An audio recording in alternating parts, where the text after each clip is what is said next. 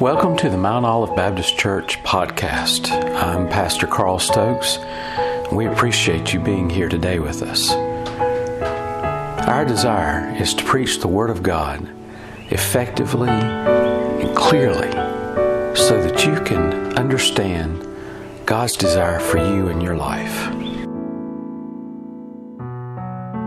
Join with me, if you will, in the book of Philippians today.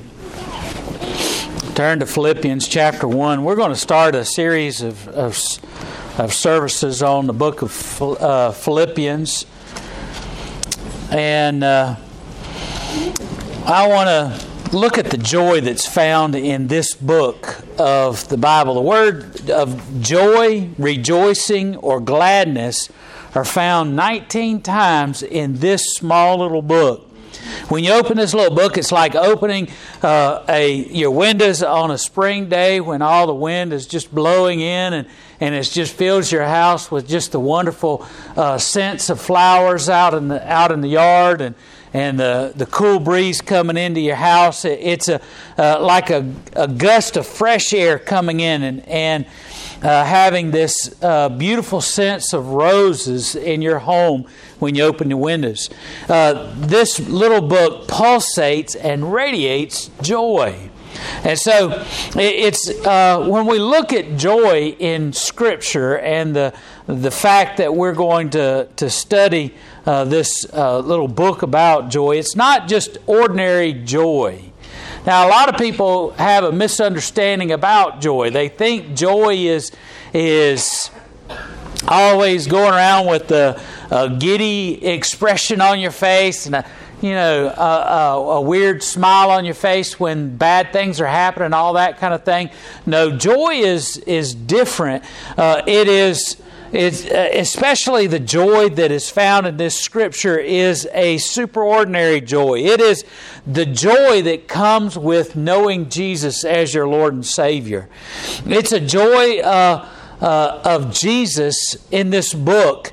It's not only about joy, it's about Jesus Christ. It's about, as every book in the Bible is about Jesus Christ, it is a joy about understanding and knowing Jesus.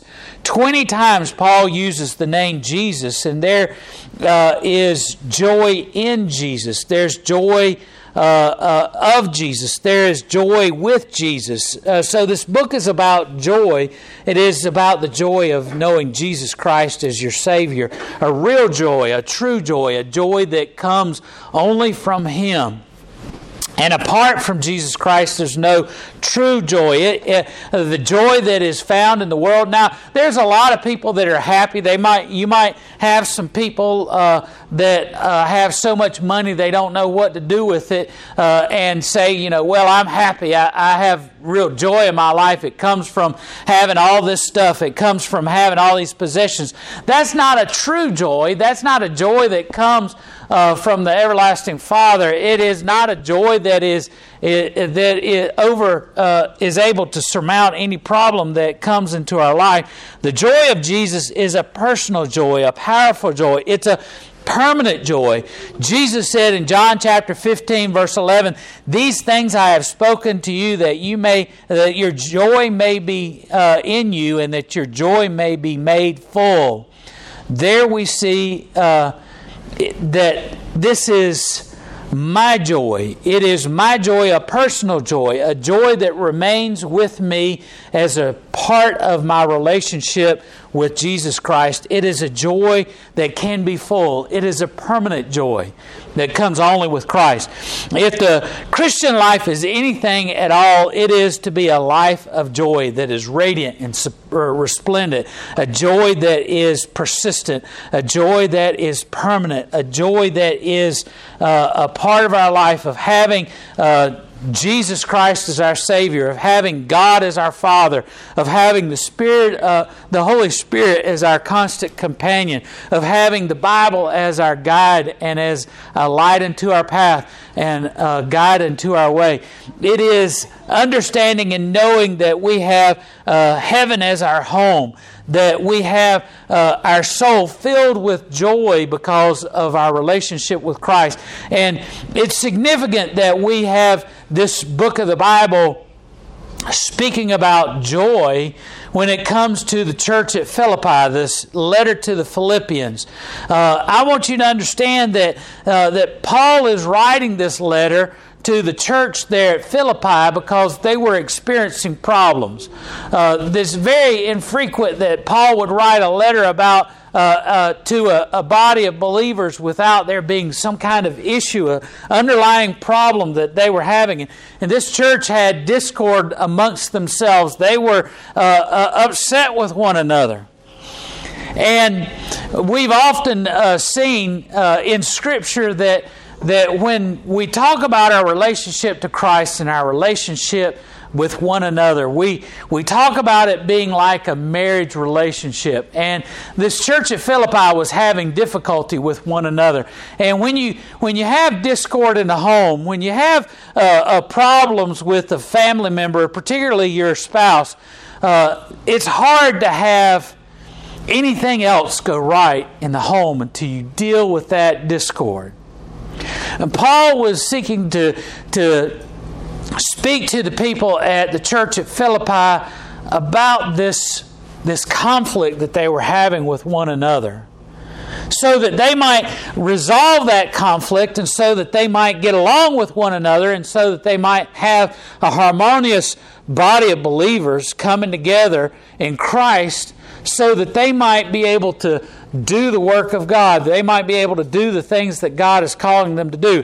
One of the things that I do as a pastor whenever I have a church family that is going through problems and they ask me to come and to help them through their marital situation, one of the things that I often start off with, one of the very first things that I do is I ask them, I say, how'd y'all come together? If y'all are having such a difficult time right now, and you're having so much difficulty and strife that you're at odds with one another, and you're coming butting up against one another, and you're to the point where you feel like you might have to separate, tell me, what is it that drew you together in the first place?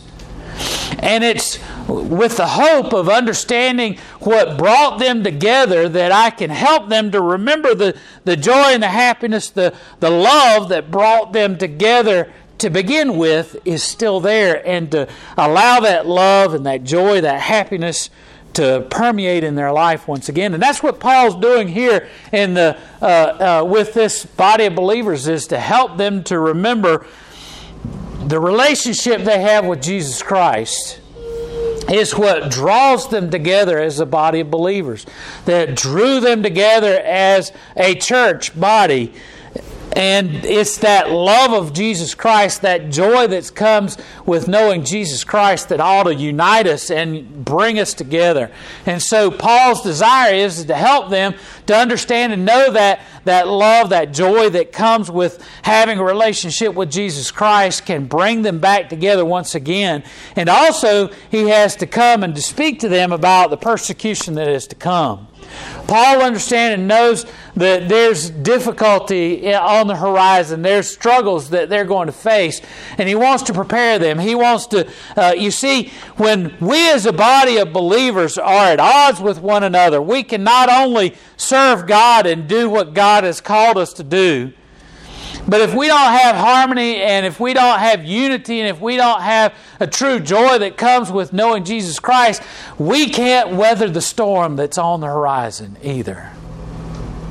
So Paul is speaking to them about that true joy that they found in Jesus Christ, to help them to come together, to be strong, and to be able to hold one another up when those troubles come. And one of the reasons why I chose to do this series on the book of Philippians is that we're experiencing a time in our history, in our world, where we really need to come together as a body of believers. We need to come together as Christians, not just simply in this church, but all believers need to come together and understand the true joy that is found in Jesus Christ, to understand and know the true joy of having Jesus as our Lord and Savior, and to bring us back together once again in that harmony, that unity that we have as believers in Christ, so that we can be there for the masses of people that are throughout this world they're going through hardships because of COVID-19, because of the election cycle that's going on, because of the unrest of people that feel as though their rights have been infringed. And it, I was reading through some historical things that happened.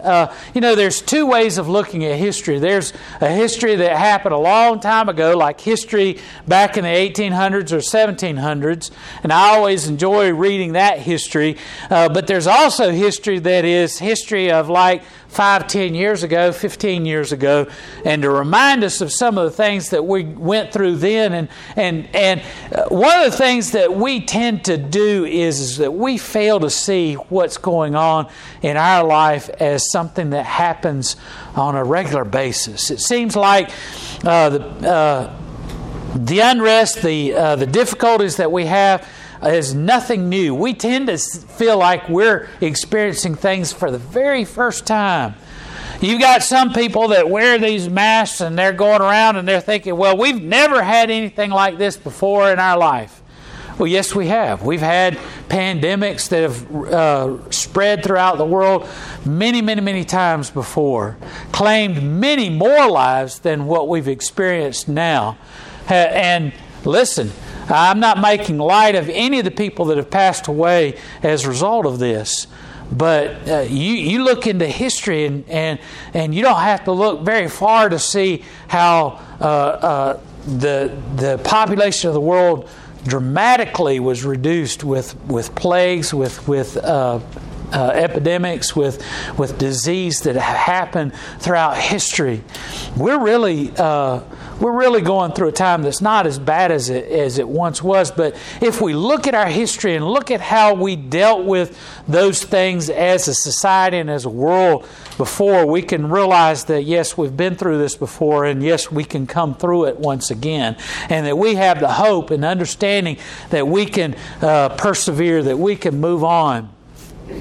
So I want us to look at this book of Philippians and to help us to come together in the unity of joy with Christ and understanding the joy that is truly within our hearts, to bring us together as a people of God, to help us to be a witness to those who are without Christ, to help us to remind each other of the true joy that comes with knowing Christ in our life, and to help people through the difficulties in our life. So let's look at Philippians chapter 1. The first two verses are the typical type of salutation that Paul uses when he writes. It's the type of salutation that was done.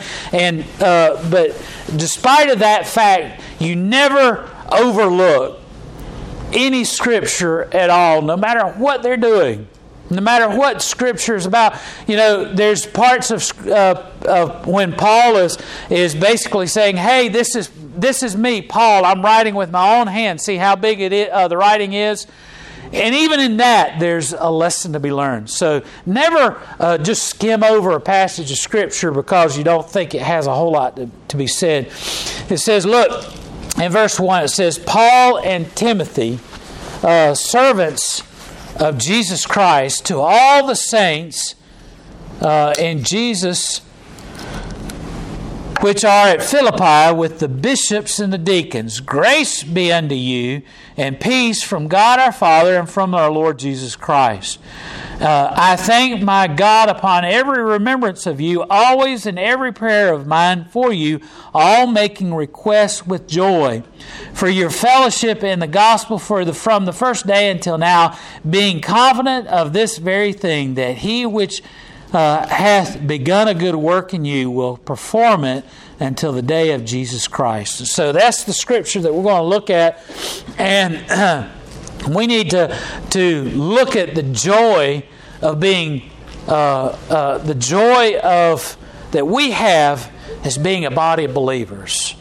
And so Paul says here in the very first verse, he says, Paul and Timothy, the servants, and in some of your translations it may say the slaves of Jesus Christ, to all the saints in Christ Jesus, where it's at Philippi, and the bishops and the deacons. Look at that first little bit of scripture there. Paul and Timothy. Why? Paul is the primary writer, and Timothy is more of his helper. He's, some might say his manservant, his valet or whatever. And so, yet Paul includes Timothy in the salutation. Why does Paul do that? Paul is helping them to understand that all of us have importance in Jesus Christ, that all of us are essential, and all of us before Jesus Christ are the same. He says it's Paul and Timothy, the servants, the slaves of Jesus Christ. He says, look, despite of where you fall in your socioeconomic stratus, if you're somebody who's out there cleaning out horse stalls, or if we all know the dirty job that is, or if you're somebody who is the CEO of a Fortune 500 business that is at the top 100 of the index, it doesn't matter where you fall along that spectrum, or if you're a king, a noble, a leader, whoever you might be, we're all servants of Jesus Christ. We're all the slaves, the bond slaves of Jesus Christ. That word servant there is a milder version of the word that really means a bond slave. And what is a bond slave? It's someone who has indentured themselves to another, who has paid an indebtedness that they cannot pay. How more appropriate is that word than just simply a servant? When you think about finance, and you think about credit, and you think about purchasing and doing things, relatively recent is the history of the little plastic things we carry around in our wallets that is essential today, that is the credit card. We tend to use the credit card on such a daily basis and so frequently that we forget about how it started, and we think it's something that's more modern. But in reality, they tell us that credit extends back into the Roman era and before. In fact, what he's talking about here is, with this word, is that it was very common if you couldn't support your family and you had a debt that you incurred because of living expense, of trying to just simply live, that the remedy was that you were indentured to an individual, and it could take the form of several different formats. You could either owe someone, and at a certain time you were required to come and to make recompense for your debt. They would say you have a year to fulfill your debt, or you have a couple of months, or you have 6 months, or you have 6 years, whatever it might be. They could also say to you, well, you've been through a period of time and you've not paid your debt, so now you must work out that debt. And you would come and you would indenture yourself into their home. You would become their servant or slave, and you would live in captivity to that individual until your debt was paid. Sometimes it was common even for people to sell their children, their family, into prison, and they would go and sit in prison until you paid your debt. Well, how quickly do you think that you're going to pay your debt when your family members or yourself is in a prison because you owe a debt? Well, I would think you would want to pay your debt off to that individual rather quickly to get your family member, your child, or yourself out of prison. But if you're the only one and you get thrown into prison, how can you pay off your debt if you're in jail? So a lot of times you would be indentured to that individual. Paul here uses that word for this indenturement because he says we owe a debt to Jesus Christ. He paid a price that we couldn't pay. He paid the price of our sin on the cross of Calvary, and we still owe Him. We owe Him, and there's no way that we can repay Him that debt that He paid for us. And so therefore we need to consider ourselves indebted to Jesus Christ. That's a key part of what Paul is saying here, because it sets up everything else. He says, we're indebted, we're servants of Jesus Christ. For many people, they say, well, that's just how Paul saw himself, but I feel like it builds on everything else. To all the saints in Jesus Christ, which are at Philippi with the bishops and the deacons, grace be to you and peace from God our Father and from our Lord Jesus Christ. Paul says, the standard salutation of greetings to these individuals, and he's helping them to realize and understand that they're all in this as servants to Jesus Christ. We're all a part of this. We've all had this debt paid by Jesus Christ, and we're all in the same group. We all fall under that, but we also fall into that category of servant that is... Now, there were people that certainly mistreated their servants. Paul is saying that Jesus Christ, that God is not that kind of debtor that we owe our debt to. He's saying instead we're the kind of a creditor that has given us a great blessing, a great... He's paid the debt that we cannot pay, but He is the type that cares for us and loves us. And He says, grace and peace to you. Why is He able to extend grace and peace to them? Because of Jesus Christ, because God the Father has extended that grace to us. He says in verse 3, I thank God upon every remembrance of you, always in every prayer of mine, for you all, making requests with joy. Now, this is the first mention of joy in the book of Philippians, and he says, I'm thanking God for the fact that you are the people that you are. I thank God, and every time I remember, every time I think of this church, he says, I think of the joy that comes into my life because I remembered you, and I praise God for all the things that you're doing. This is a way that Paul is trying to help them to understand that when they are together in God, when they're together in the joy of Jesus Christ, when they're together in the proper fellowship, they're able to accomplish great things and mighty things for God. He says, I thank God for you every time I think of you. Every time I pray, I request joy for your life, for your fellowship in the gospel from the first day until now, being confident of this very thing, that He which has begun a good work in you will perform it until the day of Christ Jesus. He says, I thank God for the fellowship because this fellowship has brought you together and has made you better individuals. I praise God for you every time I remember you because I think of all the things that God has accomplished through you and through this church. Well, anytime that you're having conflict with a brother, it's important to remember the great accomplishments that you've been able to do together. To think of all the wonderful things that you've been able to accomplish. To think of all the wonderful things that you've been able to come together and to do. And that's what Paul is setting up in their mind. He's saying, I don't want to think about the conflict that you're having right now. He's not even mentioned it. What he's doing is he's helping them to remember the good times, the good days. It'd be like in your marriage coming to you and say, hey, you remember that time that you bought your first home and the happiness and the enjoyment that you had moving into your first home together as a young couple?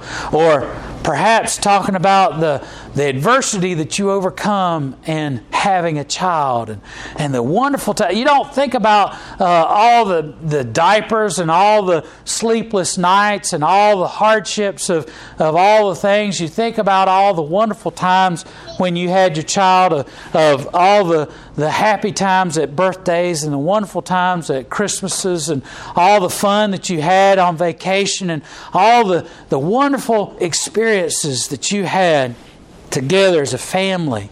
Those are the successful times. Those are the times that are important to remember. Because why? Because it makes you remember the good times, the happiness.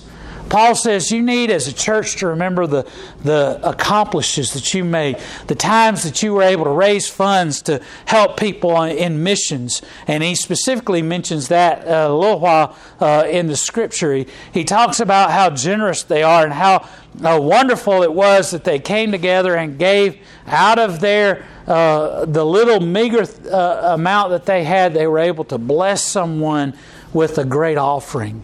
You talk about the times in which you went out and you witnessed to people in the community, the times in which you were able to meet people's needs, the times that you were able to have wonderful fellowship and coming together. Paul's saying you need to remember those wonderful times. He says, I remember the great joy that comes to mind every time I think of you because of all the wonderful things that you've done. The fellowship and the gospel from the very first day of your coming together as a church until the present. He said, in spite of your problems, in spite of the difficulties, you've had wonderful fellowship. You've had wonderful community. You've come together.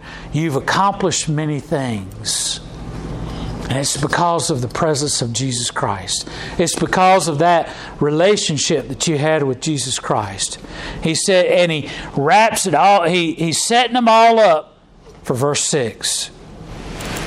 He says, I'm confident of this very thing, that he that has begun a good work in you will perform it until the day of Jesus Christ. He's saying,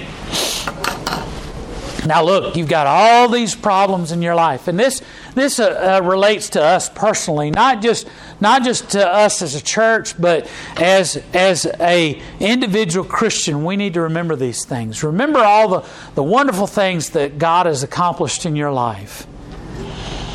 He says, but I'm confident of this one thing, no matter how difficult your life is, no matter how difficult the struggle you're having in your relationship in your family, no matter how difficult the relationship you might be having within your church, he says, I'm confident of this thing. He says, first of all, I'm confident there is one who is over all, and that's God. He says, I'm confident in God and how He is working and moving in our life. And he says, I'm confident in the fact that not only that there is God, but that God is working and moving in our life. That God is working and moving in everything that we do. You see so many people that have lost hope, so many people that have lost encouragement, so many people that have lost the desire and will to go on, feel as though that there is no hope, there's no opportunity for great joy. Why? Because they don't believe in an eternal God. They don't believe that God is in control of everything. They feel like that the only thing that there is what we have now, and we can't possibly get out of it. So we must be doomed, because if they don't believe that we can get out of it, they certainly don't believe that there's one who is greater than all that is in the world, who is able to bring us through. But Paul says, look, you are a body of believers who believe in Jesus Christ, who believe in eternal God. And he says, you need to remember there is a God who is above all things, and He is able to work through, help you through. We need to remember in our lives, no matter how bleak, no matter how difficult it seems, no matter how we feel as though that there are problems in our life, we need to remember that there is one who is greater than us, that is working in our life. And he says, not only do you need to know that there is one who is greater than all your problems, who is greater than all of your adversities, who's greater than all of your problems in your life, you need to also understand, secondly, that He is working in your life. He says He started the good thing that is happening in your life. This good thing that you're looking back on. This good thing that you're reminiscing about. This good thing that you remember so long ago, filling your life with joy. You need to remember that comes from God. That comes from a relationship with Jesus Christ. It comes from that relationship of knowing that God loves you and has cared for you and is working in your life. You need to remember that He is the one who began that good work. Amen, brother. And thirdly, you need to remember that He is still working in you.